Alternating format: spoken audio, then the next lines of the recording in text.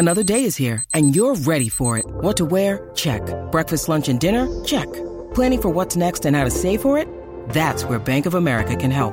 For your financial to-dos, Bank of America has experts ready to help get you closer to your goals. Get started at one of our local financial centers or 24/7 in our mobile banking app. Find a location near you at bankofamerica.com/talktous. What would you like the power to do? Mobile banking requires downloading the app and is only available for select devices. Message and data rates may apply. Bank of America N.A., member FDIC.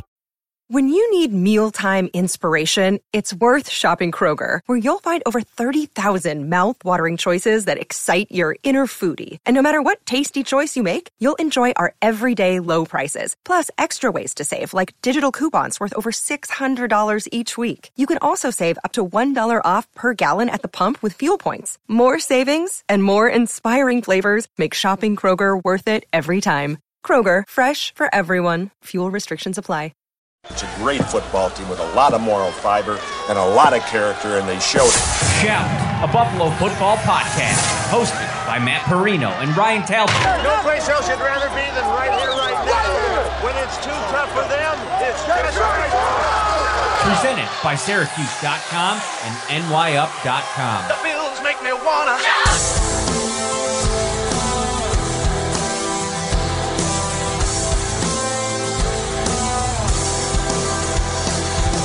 Hello, everybody. Good evening on this Wednesday night, just 3 days before Christmas and 4 days before the Buffalo Bills travel to New England to take on the hated New England Patriots. I am Matt Perino, joined as always by Ryan Talbot. This is Shout, a Buffalo football podcast. We are going to dive headfirst into this game this weekend. We're going to preview it. We're going to talk about it. We have a guest tonight. We're so excited to have Annie Agar. If you haven't followed her on social media, find her on Twitter, Instagram, wherever, whatever platform you're on. You're going to want to check her out. She is hilarious, Ryan. I came across her videos like during the pandemic, and as the course of the season of this season has gone along, every week I find myself like waiting for it to drop. It's really funny. We'll play a clip of it when she joins us at about 8 p.m. But super funny stuff. She just has a fun take on the week of football. We'll get into talking about her career a little bit, where she's at, and kind of inspiration for the videos that she puts out. Whether you're celebrating at home or away this weekend, during the holidays or any occasion, Tops has all your fan favorites ready to enjoy for football or entertaining, or like I said, any occasion. What's up, Brian? Hey, not too much. Excited for tonight's show. Excited to have Annie on around 8, as you mentioned, and counting down the days until Christmas. The kids are getting excited. I'm getting excited for a little bit of a break and a little bit of a vacation from, the teaching gig that I have. So counting down the hours over here, Matt.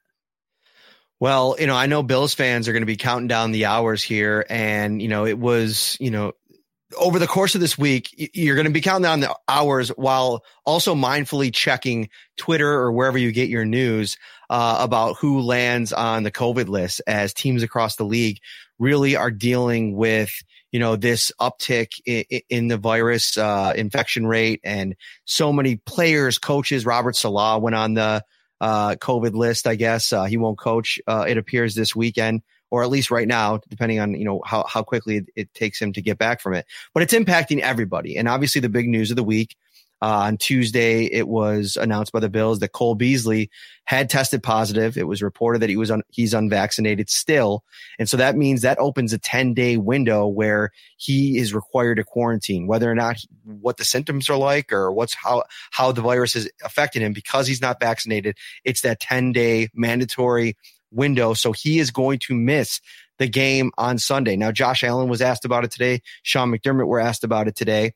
And Josh Allen was like, listen, he would have missed the game had he been vaccinated or not, because he is showing some symptoms. Now, that's fair. There's some things that, I think that there's a chance that if you were vaccinated that, you wouldn't be, showing the same, there's a chance that you wouldn't have the same symptoms. But, again, that's, who knows how this virus is affecting people. There's people that are vaccinated that end up in the hospital. John Feliciano, you put out a story about that. He tested positive for COVID on Sunday, ended up having to go to the emergency room. So this is the type of situation that it's affecting everybody in different ways. Bottom line, though, Cole Beasley will not be in the lineup on Sunday. Yeah, and it's a big loss for the Bills, even if you feel like maybe he's being phased out a little bit. He led the team in targets last week against Carolina. He had 8 targets. So you're losing a key contributor from the slot in this matchup. And regardless of what Josh Allen says and Cole Beasley says, we don't know what would have happened, like you said, symptom-wise, if he would have been able to come back in time. The Patriots are in kind of a similar boat with one of their main wide receivers, Kendrick Bourne, being placed on that reserve COVID list. But the Patriots and their media have reported he is vaccinated. So it's kind of a wait and see. Is he going to play? He's their leading receiver. So in terms of receiving yards, it's going to be interesting to watch. So to see how each team fares each day in terms of who's added to the list. The Bills had Quentin Morris today, a practice squad tight end added to the reserve COVID-19 list, whereas the Patriots did not have any new additions. But it's going to play a factor, at least as of right now, in the outcome possibly of Sunday's game. Yeah, you look over the course of Cole Beasley's career against New England with the Bills, and I'm going through it game by game. He had some good games in year one in 2019 when he first arrived in Buffalo. The last 2 years, though, really, the production really and the target share pretty much down. Obviously, we know Stephon Diggs had that big game against them last year, and obviously the weather conditions were what they were. We're going to talk about, the weather outlook for Sunday as well. But I want to get into, what it means with Cole Beasley out, what that means for the offense. Because A, number one, who's going to replace him in the slot?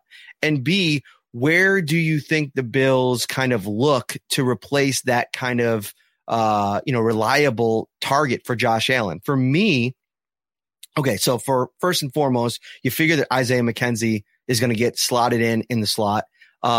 There's a chance if Emmanuel Sanders can get back and is healthy. I'm not banking on that, though, if I'm a Bills fan or if I'm the Bills, because a knee injury, when Sean McDermott said he was week to week, that began kind of last week after the last game. So if he's going to get back to 100, I think you want him as close to 100% before you bring him back. He's 34 years old. If he can get back, if he's ready to go, sure, throw him in the slot. He can do it there. But if not, you're probably looking at Isaiah McKenzie. Isaiah Hodgins was made as one of the Bills' protected practice squad players. But to me, I look directly in Isaiah McKenzie's direction. I think he's a guy that you get involved in this game in multiple kind of ways. He showed what he can do given an opportunity in that Miami game last year. Yeah, 2 touchdowns in that Miami game, as you mentioned. Maybe he's still not going to play as much of a factor on special teams, but he can be an asset to you on offense. And even go back to last week's Devin Singletary touchdown against the Carolina Panthers. A lot of the motion that was being used by Isaiah McKenzie pre-snap froze some of those defenders, helped open up that lane for Singletary. So he does a lot of little things. But in terms of playing out of the slot, he's proved as of late last year, like you said, that he can be a contributor there. He has a little bit more burst than Beasley at this point of the game. Not as savvy of a route runner. There's give and take in both of those areas. But with Emmanuel Sanders being labeled as week to week, even though he returned to practice in a limited capacity, it's hard to believe that the Bills would roll him out here in this game if they don't feel he's 100%, because you want him healthy for the playoffs. Or if there's a game late in the season where you truly need him in a must-win scenario, then maybe you roll him out. But you want your best players out there come playoff time. And while this game has major playoff implications, you don't want to rush a 34-year-old receiver out there. So Isaiah McKenzie, in terms of the actual role, yes, I think he's going to be the one taking that Cole Beasley role. But you have other guys that can step up. Gabriel Davis, who we've seen, Matt, over the last few weeks, be a touchdown machine in the red zone. Someone that can get the yards after the catch, as we saw last week as well. Stephon Diggs will be a factor. And then you have Dawson Knox, who in this last matchup against the Patriots had a really rough outing, but you're not talking about the wind gusts in this game. You're not going to worry about a lot of the things that maybe hampered him and hurt him in the last matchup. And I think he can be a key contributor as well on offense. Yeah, one of the things I have circled on, my keys to the game are, taking care of the football, of course, but part of that is, helping out Josh Allen and not dropping the football. I mean, you mentioned Dawson Knox. The Bills had 3 drops the last time around. This has to be a game where, listen, I think that I see a lot of different scenarios that allow the Bills to kind of win this one, I want to say in dominant fashion. I think that they have the talent on both sides of the ball to go in there and do that. Do they do the same things that the Indianapolis Colts do? No. And we're going to get into that game a little bit, but I think how they can stress you out, the way that, certain players, Dawson Knox, when he's making plays and moving the chains, that's huge. They seem like they found a little bit of magic in the run game last week, a little bit of energy in that department. Devin Singletary running hard, maybe without Deion Dawkins potentially and John Feliciano, this offensive line, a couple of these guys whose strength, is supposed to be in the run game, really got themselves going a little bit. I know Spencer Brown had a really rough outing at left tackle, and I know somebody was asking about Deion, and I want to transition to that point there. But, those are a couple, key pieces to this game. Can you get a balanced running game? And I'm not talking 50-50 balance. I'm talking about one that, puts the Patriots defense in different situations, as you're trying to drive the football. If you're one dimensional in this kind of game, it's really going to be tough to move the ball and to score, especially in the red zone. Dawson Knox, I think he's a big key with Cole Beasley out. He's got to take care of the football. But let's get into Deion Dawkins. I guess to start off with, Ryan, we're sitting here Wednesday. The Bills had a walkthrough today. Deion Dawkins is one of 8 players on the COVID list. You mentioned Quentin Morris went on today. We know the bout that he had last time around. Tyrell Dodson went on the COVID list, I think midweek last week, and he's still not been activated. You have to start to ask yourself the question, okay, if Deion Dawkins does come back, how many practices is he going to need to get back into the conditioning level that you need for a big time game like this? There's probably going to be some weather. It's going to be really cold. I don't know. I wouldn't count on Deion Dawkins for this game on Sunday. And I think that's fair because you would hope to have seen him already be activated or have some kind of positive news where you feel like he's going to be a contributor, at least tomorrow, being out there as a full participant at practice. But we saw in the beginning of the year some of the struggles that he had after that bout with COVID he had over the summer where he was hospitalized for 4 days. So it's not something that you can bank on. And that's kind of a little bit of a worry because we know, on offense, the Patriots run the ball very well, but we also know that they have a pretty strong pass rush and some guys that can get home against the quarterback. And if you're talking Spencer Brown in another start at left tackle where he, drew multiple holding penalties, you have Darrell Williams at right tackle, and then you have some, guard play that might be a little bit questionable. But Ike Butker's fine, but on the other side, whether it's Cody Ford or someone else, it's worrisome to say the least. So you were hoping to get Deion Dawkins back in this game, that he'd be 100%, because if he's back, then you feel pretty good about the offensive line overall. But we don't know what his status is. We don't know how he's feeling, where he's at conditioning wise, and that's certainly a big concern for this game. Some people taking some issue, or maybe not some people, maybe one person, with the idea that the Bills can win this game in dominant fashion.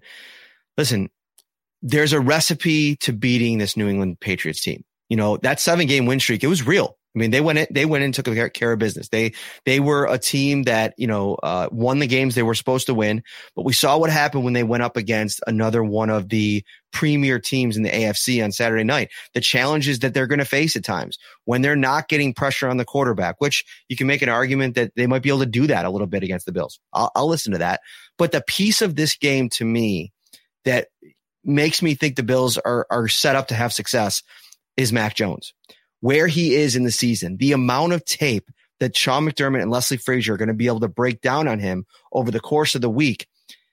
I think he's going to be put in a very stressful situation. The key to this game, number one key, tackling, right? We're going to be talking about it. I'm writing about it for the site tomorrow.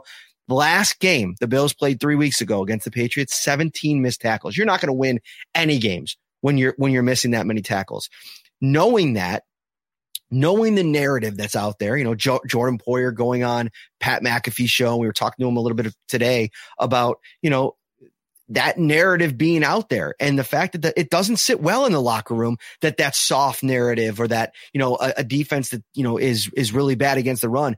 This Bills team is a prideful group. They're going to want to flip the switch in that department. So I would expect population to the ball, which is a phrase that Leslie Frazier used on Monday when I was talking to him about this. And then, executing in that part of the game and tackling. And that's a big piece of this thing. Missed tackles, the Indianapolis Colts on Saturday, Ryan, 3 in the entire game. Tackles for a loss are absolutely huge in this game. I'm looking at Matt Milano. I'm looking at Jordan Poyer. I'm looking at Tremaine Edmonds. AJ Klein, great comment here I'm seeing. He is going to be eligible to play in this game. And, the Bills went to some 4-3 looks against the Patriots last time around. I could see them going in a similar direction this time around. Yeah, 100% agree. Listen, you're not going to have the wind gust 40 to 50 miles per hour. You're not going to have Mac Jones only throw 3 times in this game, but you're going to still see a heavy dose of that Patriots run game.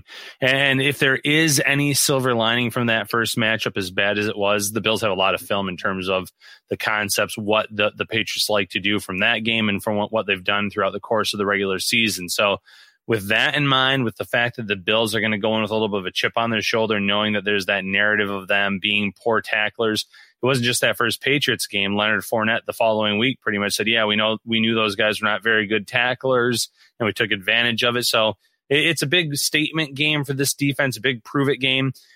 Get the New England Patriots into those situations. You stop the run on early downs, force Mac Jones into being a passer, and see what you can do, because in that matchup against the Colts, he had some very dangerous throws, some that he got away with, some that he did not. And I think that an opportunistic defense like Buffalo's would be waiting there for some different passes and some different looks and opportunities if they come their way.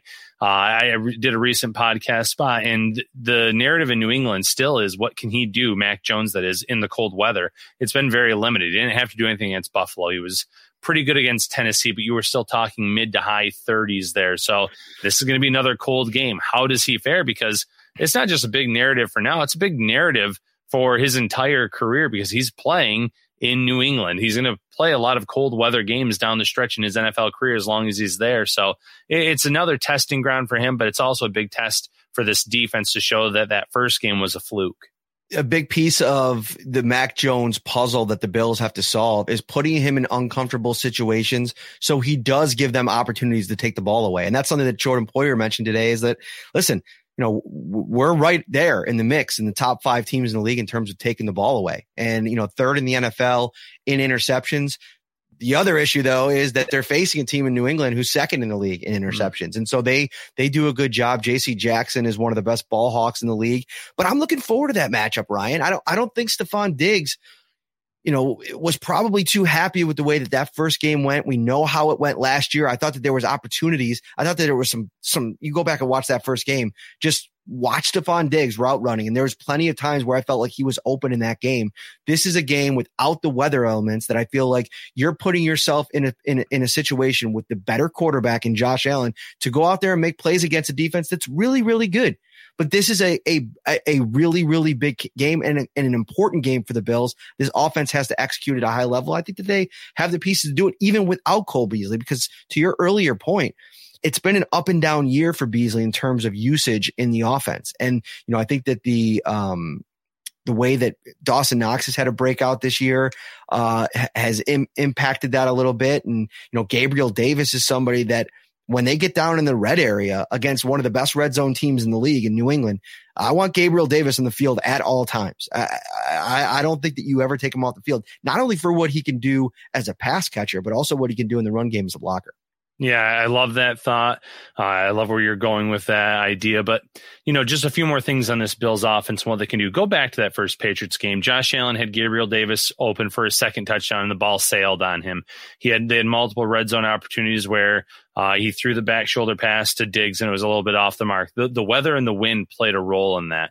They were able to still march up and down the field, have some pretty good field position. So I think the Bills are going to have more opportunities where they're going to have a legitimate chance to bank those touchdowns rather than settle for field goals or not have to worry about the weather being as big of a factor. But I want to see the Bills get a little bit creative in this game. In the backfield, what are you going to do? I know Devin Singletary is your main back, but I watched that Minnesota game a few nights ago, Matt, and it was a great play call. They put Justin Jefferson in the backfield, and the entire Bears defense were pretty much focused in on him. 3 defenders followed him, and you had a wide open player in the back of the end zone. Can the Bills do something like that with Diggs, where you use him as more of a decoy? Can you use Isaiah McKenzie with the motion, with the jet sweeps or those little pitch catches, so that way if they do bobble it or drop it, it's not a fumble, it's an incomplete pass. Do things to really spread out this defense, make them feel like the Bills could go sideline to sideline, and then that's when Singletary can be dangerous too between the tackles and making guys miss. So I want to see the Bills really come out, throw the kitchen sink at this Patriots defense, try to tire them out a little bit, confuse them, because on the other side of the ball, the Bills are going to do everything in their power to confuse Mac Jones in that offense. You got to get up early too, Ryan. Like, we've seen what kind of pressure that puts on Mac Jones. And like, listen, they got a lot of pieces. Nelson Aguilar is banged up. Kendrick Bourne is in the COVID protocol right now. We'll see if he makes it back before the game. Those are good pieces. Hunter Henry is a really, really good piece. But when you have to throw to win or get back in a game, this offense becomes completely different. And I thought that Indianapolis, they made it known in the very first quarter that they were going to be a problem at the line of scrimmage. And the physicality with the way that they were hitting, the running backs, obviously, I think Darius Leonard had a tackle for a loss before he had the interception. And it's like, you look at a guy like Tremaine Edmonds and say, okay, this is your spot. He does so many things for this defense, but this is the kind of game where you need your first round draft picks to step up and make big time plays. I mean, Darius Leonard in that game was a superstar. And I don't even think you need for 4 quarters Tremaine Edmonds to be a superstar, but you need him to make big time plays in this game. You get up early, you put that pressure that allows you to kind of run the ball a little bit more. Another thing I think that we're going to see in this game, Ryan, I thought the Colts used the jet sweep pretty well on Saturday night. I think you could see that from Isaiah McKenzie, different types of looks in that department. I could see some trickeration, some old school Brian Dable going back and you mentioned the kitchen sink, going deep into the playbook and coming up with some different interesting ideas to kind of throw things at them. And then more than anything, we talk about the little things against the Patriots. We were talking about it before we came on here, like, winning the penalty competition. If you commit more penalties than the Patriots in a given game, you're putting yourself at a disadvantage, and it's going to be an uphill climb to try to accomplish what you're trying to accomplish. The Bills are one of the most penalized teams in the NFL. There has to be a level of discipline in this game, and it starts with avoiding penalties, which they didn't do a good job of last week, but it was against an inferior opponent. And then it's the little things on special teams. I've noticed a trend for this Patriots team over the last month. Go back to the first time they played the Bills. Remember the N'Keal Harry play where it bounced off of his helmet? He's not going to be back there returning kicks in this game, but that was an opportunity that the Bills took advantage of. You get a turnover, you get a touchdown, you make them pay. Gunnar Olszewski in this last game against the Colts, he fumbled one on a punt return, went out of bounds. The Colts didn't get it, but there's a lot of plays potentially to be made in this game, not only on offense and defense, but on special teams as well. Oh, 100%. And you talk the kicking game, you go back to the previous game, Tyler Bass had a kick into the wind late where he missed a field goal. Had it been normal conditions, that's a kick that he nails. And then at the end of the game, he could have kicked another short one to win it. So you feel more confident in your kicking game. You feel confident that maybe you can create a turnover or two with your special teams unit in terms of Gunnar Olszewski or anyone else that they throw back there. That can you knock the ball loose? Can you jar it loose? Create those turnovers. So that's something certainly to watch in this matchup. But the penalties, Matt, you're right. In that last podcast that I did, this spot that I did, they said, what is wrong with the Bills offense? Why aren't they playing at as high of a level as the previous year? And I said, Josh Allen, he's taking what's underneath to him a lot, but it's the penalties that's killing this team first and foremost on both sides of the ball, but especially on offense.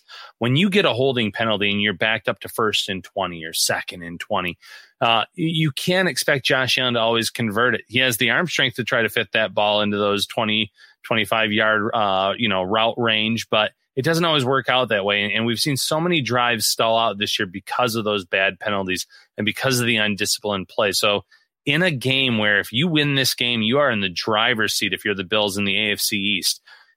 It's so important that you do not shoot yourselves in the foot like you have done so many times already this year.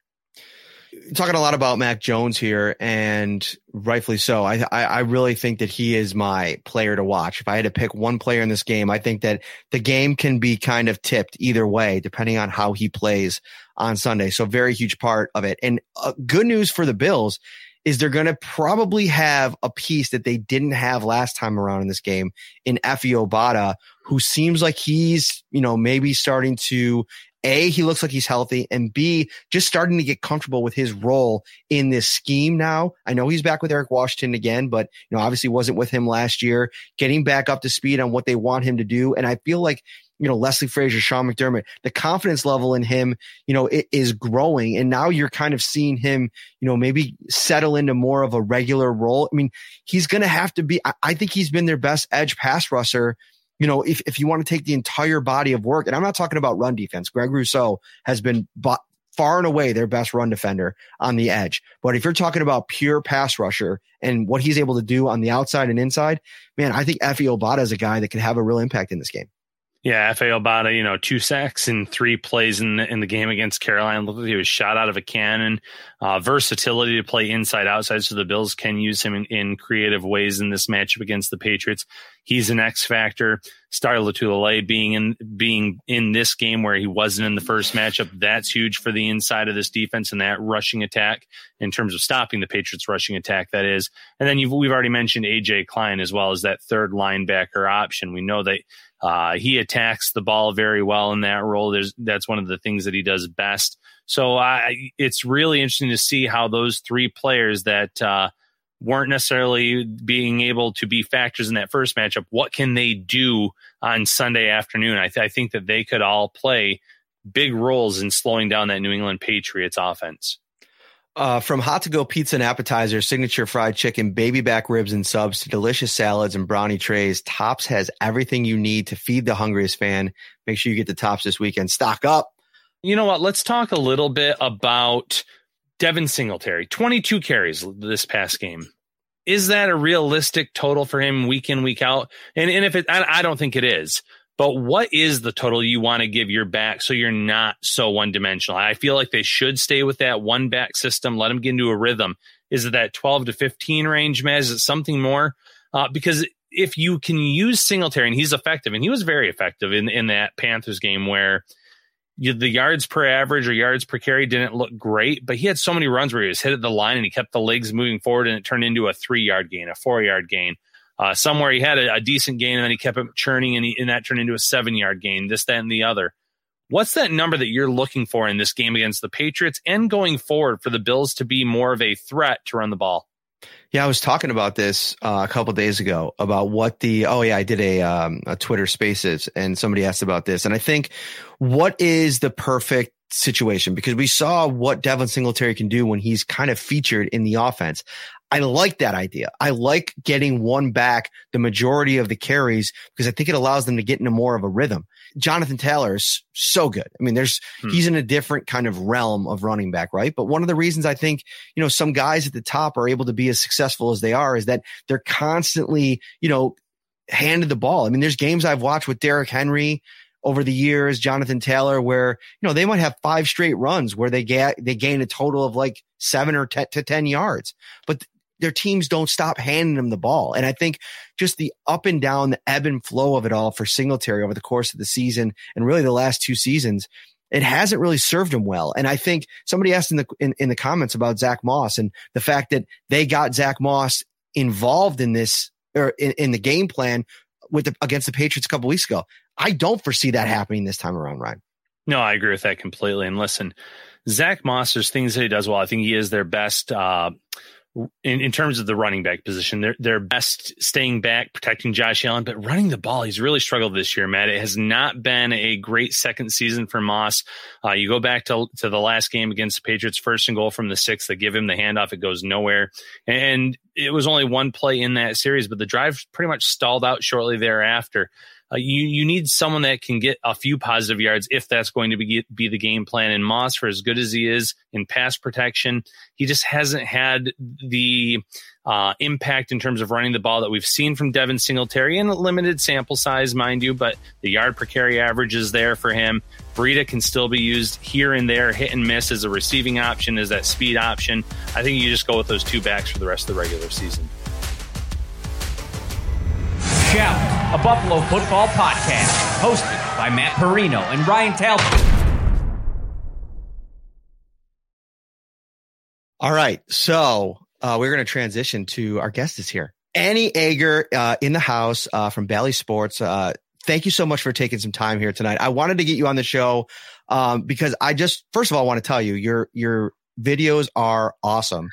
So tell our audience, how you got into, this specific kind of content stream, because, I had watched a podcast that you were on and you talked about, maybe getting into traditional media and then kind of veering, and how you kind of arrived at this idea, because these videos, they go viral every week. People can't get enough of them. Thank you.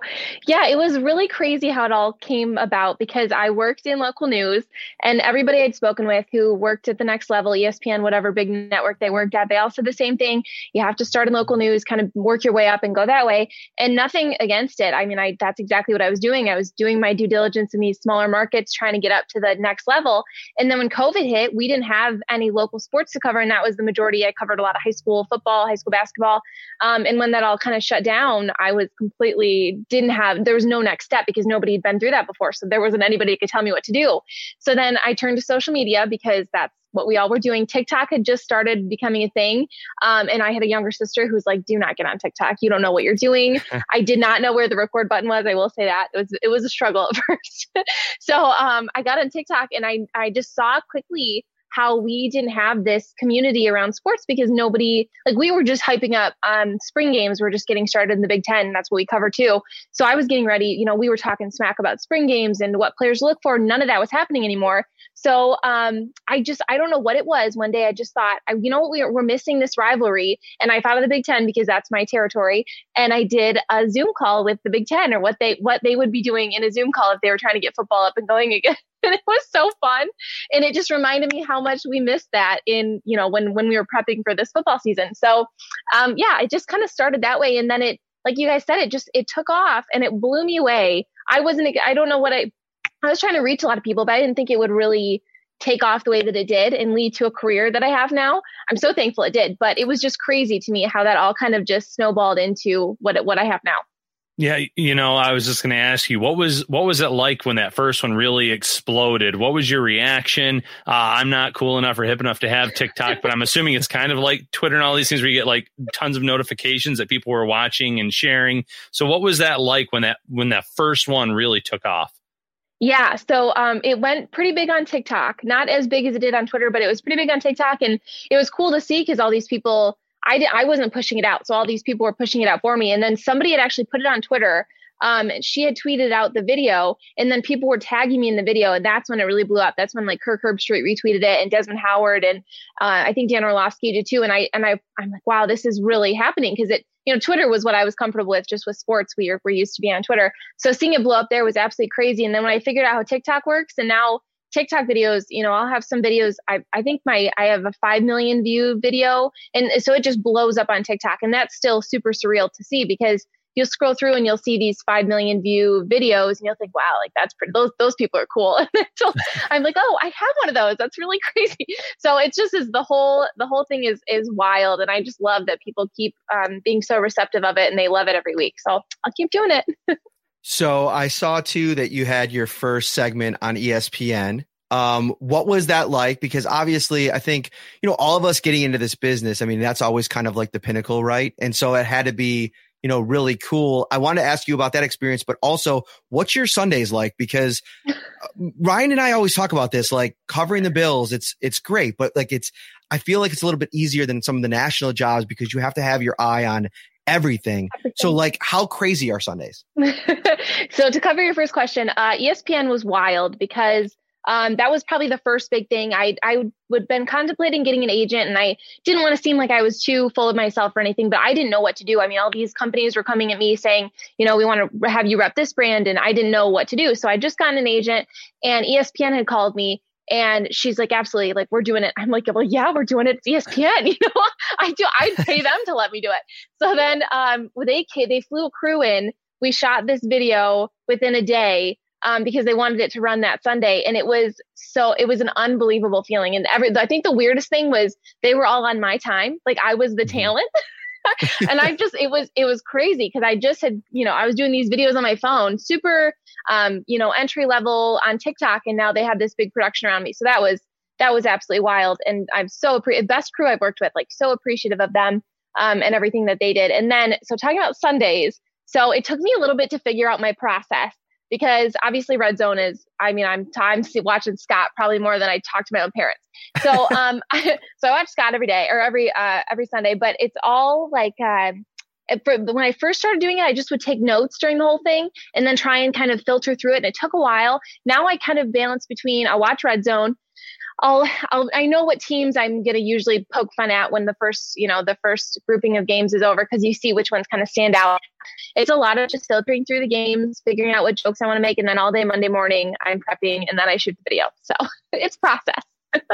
That's awesome. Thank you. You mentioned poking fun at teams. Is there maybe one team that is most receptive to these, even though they know they're always going to be on the butt end of those jokes?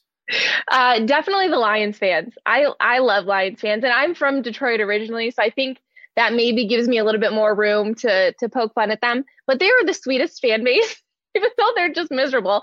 I made fun of them this week, even though they had a huge win right against Cardinals.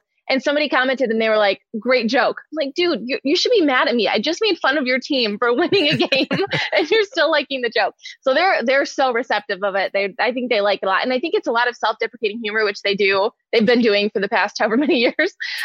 Bears fans are probably my favorite to make fun of. But they're probably the least receptive. So it's a fun give and take there. It's funny to see the reactions to it all.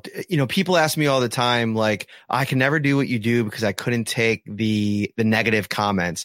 Do you feel like do you get a lot of them, or do you feel like it's kind of transitioned into so many people know you? I think it's sometimes, and I tell people this too, like there's so many people that I think are fans and like support my work that they tend to kind of fight my battles for me at times, which I'm always so appreciative of. Yeah, exactly. Yeah. I mean, just look on Twitter. I think, the tweet you tagged me in today, I mean, so many people commenting positive things about it, and you tend to focus on those positive things. I couldn't even tell you the last negative comment I read. For a while, it was my parents reading them, and then they'd tell me, did you see what this person said? I'm like, you guys, like, please first of all, don't comment. We have the same last name. That's just weird.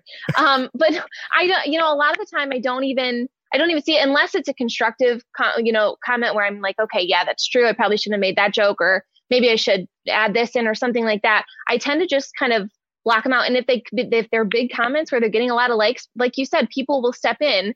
My followers will step in and say, dude, like, no, this is what's going on, or this is the joke or something like that. So it's gotten to a point where it's so nice. I feel like I don't have to worry. And I said this at the start too. I want all my content to be clean. And there's certain things I'm not going to joke about player injuries. I'm not going to call somebody out for their decision. I'm not going to do the jokes that are borderline. I'll be borderline with everything else. Like I'll tell the Bears to fire their coach several times, but I'm not going to do anything that people wouldn't agree with. So yeah, I'm thankful that my content's kind of along that line, and it's family friendly. And, if people want to say something bad about it, then I'm proud of what I do, and hopefully other people are too. So. Oh, absolutely. Well, what about the wardrobe? You have to have like something for every single team. What's that like? This? Yeah, I saw you down in the Bills stuff, and I'm guessing the closet had to get like extended for all the different shirts and jerseys and everything that you have to have for these. I have a separate rack completely for all the jerseys and shirts. There are certain jerseys I was holding off buying, like a Bears jersey, because I'm a Packers fan. I know, I'm sorry guys. I wouldn't allow myself to buy a Bears jersey, and I think the NFL has been great, and they've reached out. NFL Shop has reached out and sent me some stuff, and they're like, okay, what teams don't you have? And I tell them, and every time I leave out the Bears, even though I didn't have anything. So then when I moved to Chicago, I'm like, shoot, I finally have to probably get a Bears jersey. So, but yeah, it's so fun. But a lot of people still comment too, and they're like, don't lose the logos. Like we think that makes it funny when there's a half-taped logo kind of falling off, especially when it seems like the Jags or the Jets or something. It just fits their aesthetic, I feel like. So I'll have the nice stuff for the nicer teams. There you go. So I feel like a lot of times, when you're, up on your soapbox talking about something that you're really passionate about, and then you finish it and say, thank you for coming to my TED Talk. You can actually now say that, and you did a TED Talk. How awesome was that? And I mean, I watched it today, was blown away. And I want to say really just inspirational stuff, like sharing your story like that. And I think for me, this semester, getting the teaching, getting back in the classroom on a college campus, it's been awesome to like impact, people. Right. And you're doing that. And that was like a really super cool. What was it like? Oh, thank you. That was crazy because I'd watched TED, like in college, we watched TED Talks. That's what we took all this information from. So when they came forward and they wanted me to speak in Detroit, especially, I was blown away and I thought, okay, I'll have a couple months to prepare. I had a couple weeks. I think I had 10 days. So it was very overwhelming. It was very overwhelming. But like you said, too, I was talking about something I was passionate about. It was my story basically. So it just felt so good to get it out there. And a lot of the time people don't really know, they see the whole COVID side of things like, oh, she had this idea during COVID and it was great and it took off. But what I talked about in my TED Talk is that this idea came from looking at a situation that was really bad and kind of a really negative situation and looking at it from a positive way. And I do that through my family. My brother, that's a whole other long story, but my brother has cerebral palsy. And he runs these Ironman races with my dad. My dad pushes them through Ironman races. So they already, they think completely different because there's this positive energy in our family. My brother, he struggles every day with feeding himself and getting up in the morning, but he's the most positive person you'll ever meet. So when people come to me and they say, well, how were you able to see COVID differently? I'm like, I didn't have a choice. This is how I grew up. I look at, which I'm so thankful for. I try to look at negative situations and think about a positive way to put a spin on it. So it was great to be able to do that in my TED Talk and show people, hey, I'm not just a lucky person that happened to have this idea. I worked for it based off of how I thought. And I really wanted to show people that because, who knows what's going to happen down the road. There could be other negative times coming that we need to really add positive light to. So it was a great experience. Even if you can go to a TED Talk, oh my gosh, the people there are so positive. It's like they're all high on sunshine. It's crazy. Like the amount of people that I talk to that you leave there and you're like, wow, how can I go help the world? It's just such a cool feeling. So it was amazing. That's awesome. And you were just mentioning family, and my brother today, he was like, I'm going to jump on your podcast. I'm a huge fan of Annie. I was like, well, I'll try to mention it and work that in. So there you go. Perfect. My brother, Great segue. Eric. Yeah. Great See, segue. Hi, Eric. right in Thank there. you. So, we've been talking Bills Pats here leading up to this. You saw the Win Bowl, the first game. You even referenced it in that last video that you did. So any thoughts on this upcoming matchup? Obviously, weather's going to be a lot different. Do you usually make picks or predictions for games like that? And if so, we would love to hear your thoughts on this matchup.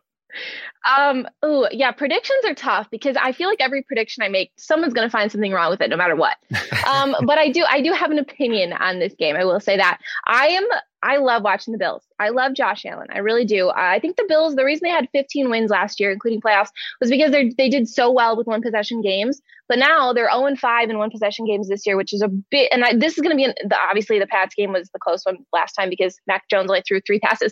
But this is going to be another one of those close games, I think. And it's going to come down to if they can kind of close it out and keep and have the defense really win them over. But the offense is my struggle. And you guys know this. Emmanuel Sanders, we got Cole Beasley out now. It's going to be, and you not to bring up bad times, but you guys kind of got run into the ground last time with their running back. So I think it's going to come down to the Bills offense. I'm really excited to see what they do. I won't make a prediction because like I said, I feel like you can kind of tell where I'm leaning. I'm excited to see what the Bills do. I will say that. Although, unvaccinated kids are now not allowed in the stadium, so that rules out Cole Beasley for sure. So I just throw that in there real quick. Boom. That was a good one. So funny thing, after the game on Sunday, looking ahead to the Patriots game, we started talking about it in the press box, like, all right, like what happens if the Bills don't win this game? And they're in a pack of teams now where so much can change over the course of the next 3 weeks. And so much so that I was playing with the ESPN playoff machine, and I got to a scenario for both the Chargers and the Titans to where in week 18, they could either win their game and have the first seed or lose their game in week 18 and miss the playoffs. Yeah. Yeah. It is insane. Wasn't it the Browns they were just talking about? It was the same situation. Like they could have won and been number 1 seed, or they could have lost and been like 4th in the division. Yes. It's the whole AFC is insane. Right. And so I'm sitting here looking at the whole picture. Who do you have the most confidence in right now in the AFC if you were to pick a team to go on a Super Bowl run? Yeah. I mean, I have to say the Chiefs, don't I? I feel like that's kind of the place to be. I would have said the Patriots had I not been. Mac Jones completed like 58% of his passes last game. Like they did not look good against the Colts. And it could have been COVID, people out with COVID, because I don't think Damien Harris played, right? Damien Harris played. Right. Yeah. So other than that, I would have said the Patriots. Probably at the start of the season, I would have said, Well, the Bills and the well, I didn't say the Patriots. The Bills and the Chiefs are probably top of the AFC for me. And now it's just, I don't know. The Chiefs are they're coming up when they have to, I guess. And it's Pat Mahomes, is always going to do that. But I don't know. It's just so up in the air right now. A lot of it's going to come down to this game. I mean, that's why it's a huge matchup, obviously. But yeah, I'd probably say the Chiefs. Sorry. No, nothing wrong with that. Hypothetically, I'd like to know your stance on this too. It's been a discussion that I've talked about and Matt and I have talked about. Would it almost be maybe a blessing in disguise for the Bills to be a wild card team this year? Because then they'd go on the road and they wouldn't have to worry about the cold, the wind, the snow. This isn't the 90s Bills with Thurman Thomas and the guys that you could just hand the ball off to over and over again.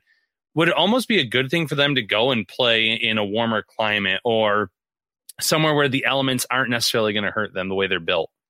Absolutely. I think so. I mean, we talk about, the home field advantage and the fans come back this year and how difficult it is to play. But the Bills have a system. I think if they can perform better in warmer weather than dealing with what we've been dealing or what you guys have been dealing in Buffalo, absolutely. I mean, who wouldn't want to, take it to a warmer climate, wherever it is, whoever they end up playing. But I think that would definitely be a better option. Yeah, looking at this AFC, I agree with you completely on Kansas City. I feel like people, were jumping off of that wagon way too quickly. They still have so many pieces, still in place. And the defense, that's what's always been the difference maker for Kansas City is they hit you with that great offense, but they could also get after the passer. And I think that's one of the areas where the Bills struggle. And it's something that I think, we were talking about to Jordan Poyer today about the national narrative on the Bills. And yesterday he said on the Pat McAfee show that it pisses him off that, the national talk is that they can't stop the run, that they're, they're soft. That's even been thrown around. It was one of the best defenses in the NFL. Like, you're right. You're right. Statistically, it is. It's because of one game. Well, maybe couple, but the Jags. Couple games. The Patriots game, the Colts game was obviously not a great one, but this is the kind of game, right, against the Patriots where, I think I saw a geographical graph that's going to literally the entire country is getting the Patriots game almost. Yeah, this is going to be a game where the national media is, not national media, but the national audience, they're going to be watching this game. So when you look at the start time of this matchup, it's the premier game on Sunday. Mm-hmm. So it's not a huge surprise, but a chance for the Bills and the defense that's ticked off right now to change that narrative. That's what I've noticed in the NFL this year. The narrative, and I noticed this too, because when I do my videos, it's all about the narrative, right? Like what do people think about that team right now? And it constantly, look at the Bucs this last game. Okay. Tom Brady went from being MVP to people think he is like a fraud. Tom Brady, I can't get over it. And it's all because of that one quick, he threw 3 interceptions in one game. He's done. He's over. It's over. That's just crazy to me. So yeah, I'm so excited to see the Bills on that national level and see what I'm going to be totally on Twitter, on Bills Twitter, and see what people have to say about Bills after that. It'll be interesting.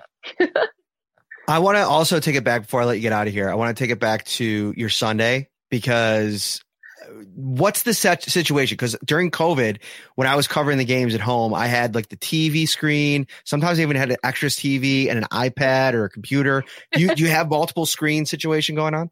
Oh yeah. Yeah. I have, I live in an apartment, so I have Red Zone on my main TV, and then I have a computer usually with whatever game I want to really watch, or what game I guess I'm going to focus on the most. And then I'll have like my work laptop for notes or whatever, but that's usually the setup.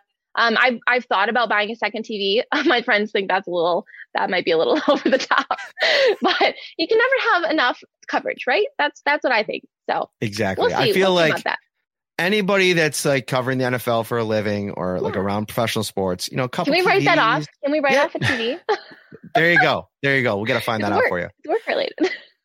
Annie, this was so awesome. Thank you for taking some time tonight to come on the show, talk a little bit about what you do. Let everybody know where they can find you and kind of a cadence to your content, because I know a lot of people now after seeing that it's going to be appointment viewing. Oh, good. Well, you can follow me on Twitter. I'll post my videos everywhere. Twitter is at Annie Agar. Instagram and TikTok are Annie Agar 5. And I post videos every Tuesday. I did it Wednesday this week because of all the delayed games. That was fun. But yeah, every Tuesday I'll be posting them, and I'll try and tweet during games and everything too. So yeah, we'll just have some fun. have some fun and make fun of all the NFL teams. Well, there Not you the go. Bills, though. Not the Bills now. I have a personal connection with them. So Bills fans are hoping that it's a lot of other teams getting a lot of funny videos. Perfect. Have a great Christmas. Thank you again for coming on. Thank you so much, you guys. You too. Merry Christmas. Thanks. Take care. All right, Annie Agar, thank you so much. That was so awesome. We got some more business here to get into, Ryan. It's picks time. Bills versus Patriots, Sunday at 1 p.m. in Foxborough. I'm flying out late Christmas night. I'm going to get down there, cover a football game. Well, how do you see this thing going? Give it to me. I've got the Bills winning this one. I think the defense is going to be swarming Mac Jones. I think that they've learned that sometimes sending that extra pressure can benefit this defense. And I think they're going to force him into 1 or 2 turnovers in that game. And Matt, you pointed it out. When he has a turnover, they generally lose or throws an interception. I think that's going to happen. I have the Bills winning this one 27-17. Very nice. I really like the Bills in this spot. I like the mentality that I've seen since that game. Everybody made so much about Sean McDermott's comments about Bill Belichick and, that just, obviously the whole embarrassing question that, took off on social media with Micah and Jordan. And I think that, this team is one that has found a renewed focus and a renewed kind of energy, something that I hadn't seen since last year around, that Arizona Cardinals game. And there's just so many things to like about this matchup for the Bills. Can the Patriots run the ball? Sure.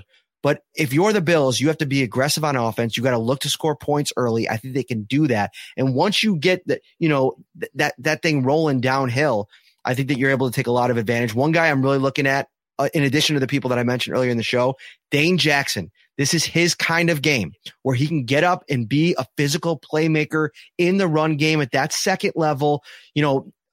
The Bills have to play well up front. And one of the good news is Harrison Phillips has really kind of found his game. I mean, I was talking to Leslie Frazier about him on Monday about the fact that, he's jumping off the screen when you're watching these games back. He's looking like the guy that they were excited about back in 2019 before the injury, when he was starting to look like maybe he was starting to push Star Lotulelei for time. He started this last week against Carolina. Star Lotulelei came off, the bench. And so, that's good. You got a lot of things working in your favor. I think Ed Oliver tends to raise his game against New England. It's got to be a full team effort. I think that the Bills, know what they have to do to go into this game and execute. And I think it's all been building to this point. And so I'm going Bills 34, New England Patriots 14 in a blowout. I think Mac Jones turns the ball over a couple times. I think the Patriots put the ball on the ground once or twice. And I think the Bills are able to get this thing going. Expect Stephon Diggs. I'm going over 120 yards, and I'm going 2 touchdowns in this game for Stephon Diggs. Ooh, I like the specifics involved. I like the confidence in the Bills handling this team.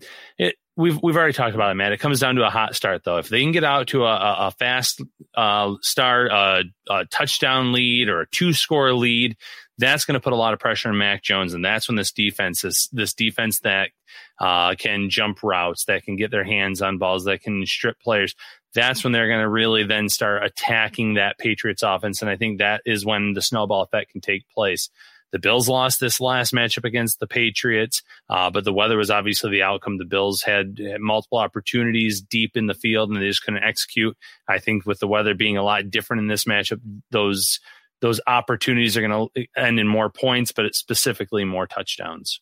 I mean, if Carson Wentz is even a shade above average, the Colts beat them by three scores the other game on Saturday. Yeah. I really truly believe that. I think that the way that they were running the ball, and I don't think the Bills are going to be able to, go on the road in New England and run the ball up front and go, blow for blow, especially if Dion and John Feliciano aren't in the game. But I really don't think you have to in this game. I think it comes down to having the best player on the field in Josh Allen. You paid him all that money for this big time opportunity, to go out and win a game. And I think that their focus, I think he's proved that he can play on the road in these big time situations with full stadiums, so that's what I'm expecting. That's what I think is going to happen. We'll see how it goes, Ryan. We got a couple days before Christmas. And let me just say, my friend, we do 2 of these a week, basically. It's a hustle. It's a grind. But I got to say, I would not want to do it with anybody else. I appreciate you. Merry Christmas to the Talbot family, and Merry Christmas to all of you out there, happy Hanukkah, however you celebrate during this holiday season. We appreciate you, Bills Mafia. Thank you so much. Ryan Talbot, send us out of here. Yeah, Bills Mafia, you are the best, as is the Perino family. Matt, you nailed it. There's no one else I would rather do this with. This is the best job in the world because I get to work alongside you, learned a lot from you, and I am really appreciative. So Merry Christmas to you as well. Yes, sir. All right. Sunday afternoon, evening, you'll catch our next episode of Shout, a Buffalo football podcast. If you're hosting a large party this weekend or anytime, check out Tops' huge selection of party platters for delicious, effortless, and affordable, no-stress way to impress. For complete details, stop by their carry-out cafe or visit topsmarkets.com/fantasyfootball. For Ryan Talbot, I am Matt Perino. Happy holidays, everybody. Shout, a Buffalo football podcast, hosted by Matt Perino and Ryan Talbot.